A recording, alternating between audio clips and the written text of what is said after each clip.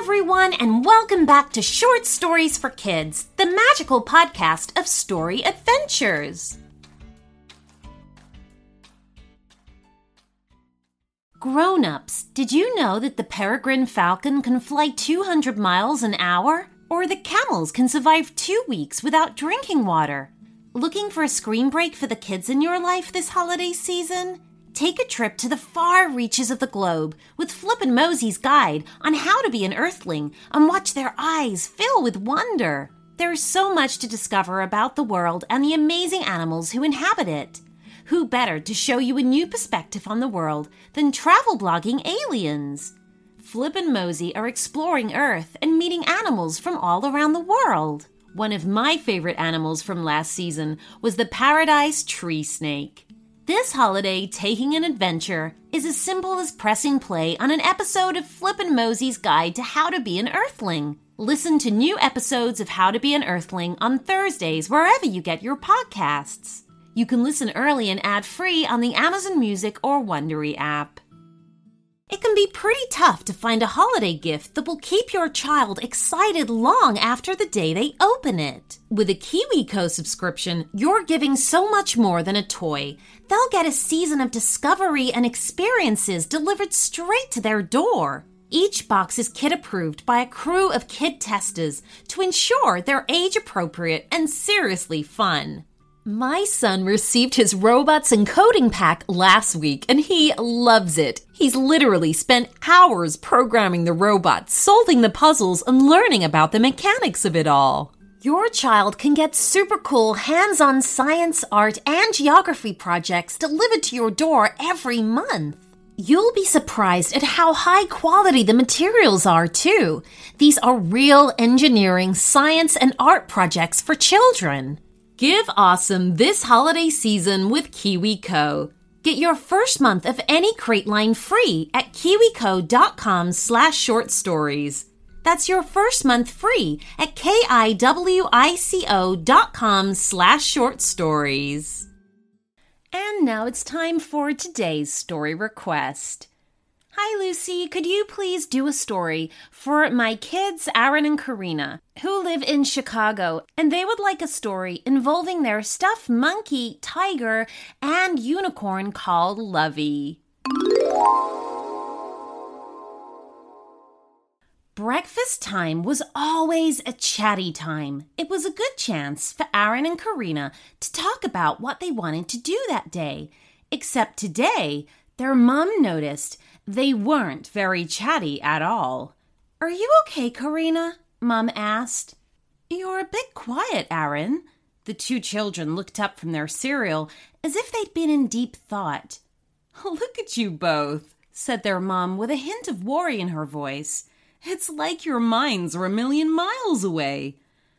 "Mom," asked Aaron, "you know how I used to be a baby, but I'm not a baby anymore?" "Yes," agreed Mom. "You're much bigger now." "Well, do other things grow up like me?" Aaron wondered. "Of course," Mom replied. "Trees and flowers grow from tiny beginnings, and puppies become dogs, and kittens become cats. But you know that." "What about toys?" chipped in Karina. "Do they grow up?" "Oh, no," laughed Mom.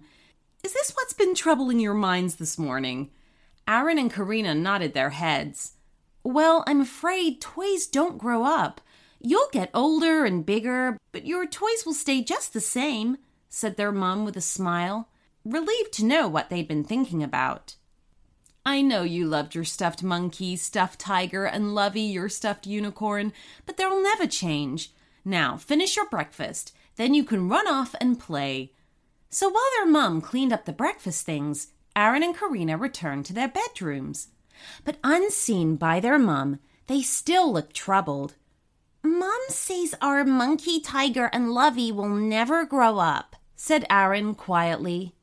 "Yes, I heard," said Karina, just as quietly as they arrived outside her bedroom. "I think they're in here." And she pushed open her bedroom door. Sitting on her pillow was a monkey. Not a little stuffed monkey, but a full-sized real one. Lying on the rest of the bed was a tiger. Not a little stuffed tiger, but a full-sized real one. And standing on the floor was a unicorn. Not a little stuffed unicorn, but a full-sized real one called Lovey. "Mum says toys don't grow up," said Aaron matter-of-factly to the assembled animals. "Well, that is strange then," said Monkey, "because I certainly feel grown up." "Me too," said Tiger. "I didn't mean to, but I seem to have done it anyway." "Perhaps we did it accidentally," suggested Lovey the unicorn. Karina looked at her cramped room. "Well, something weird has happened because you were all little when we went to sleep, and now you're all big." "And hungry," added Monkey. "Did you bring us any breakfast?" asked Tiger hopefully.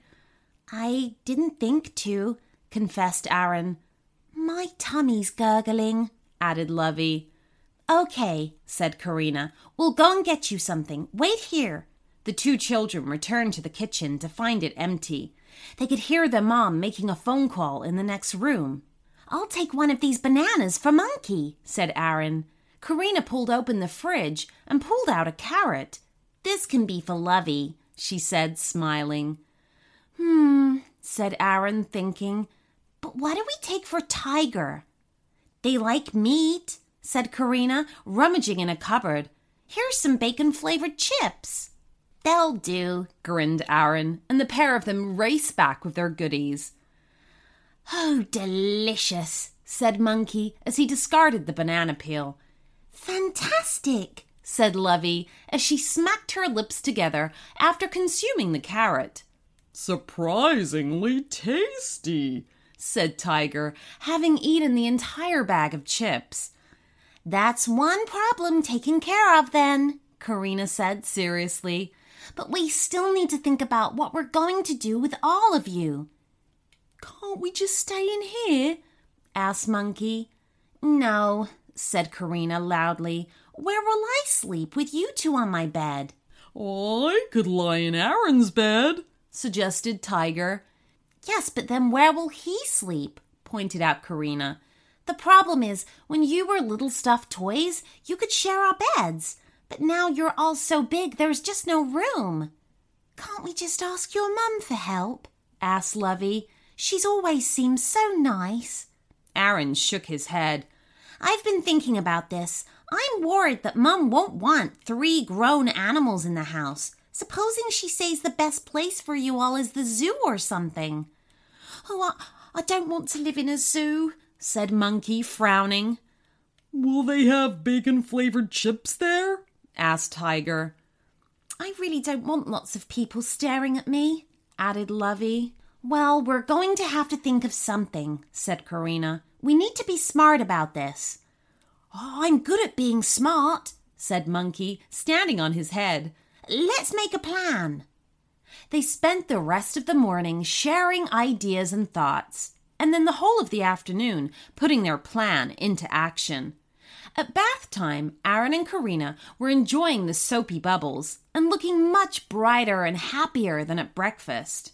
"Oh, I'm glad to see you two looking more cheerful," said Mum as she watched Aaron make a bubble hat from the foam.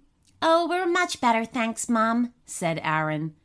"Say, which one of you two suddenly had a taste for bananas? There was a whole bunch this morning, and now they're all gone," Mum asked.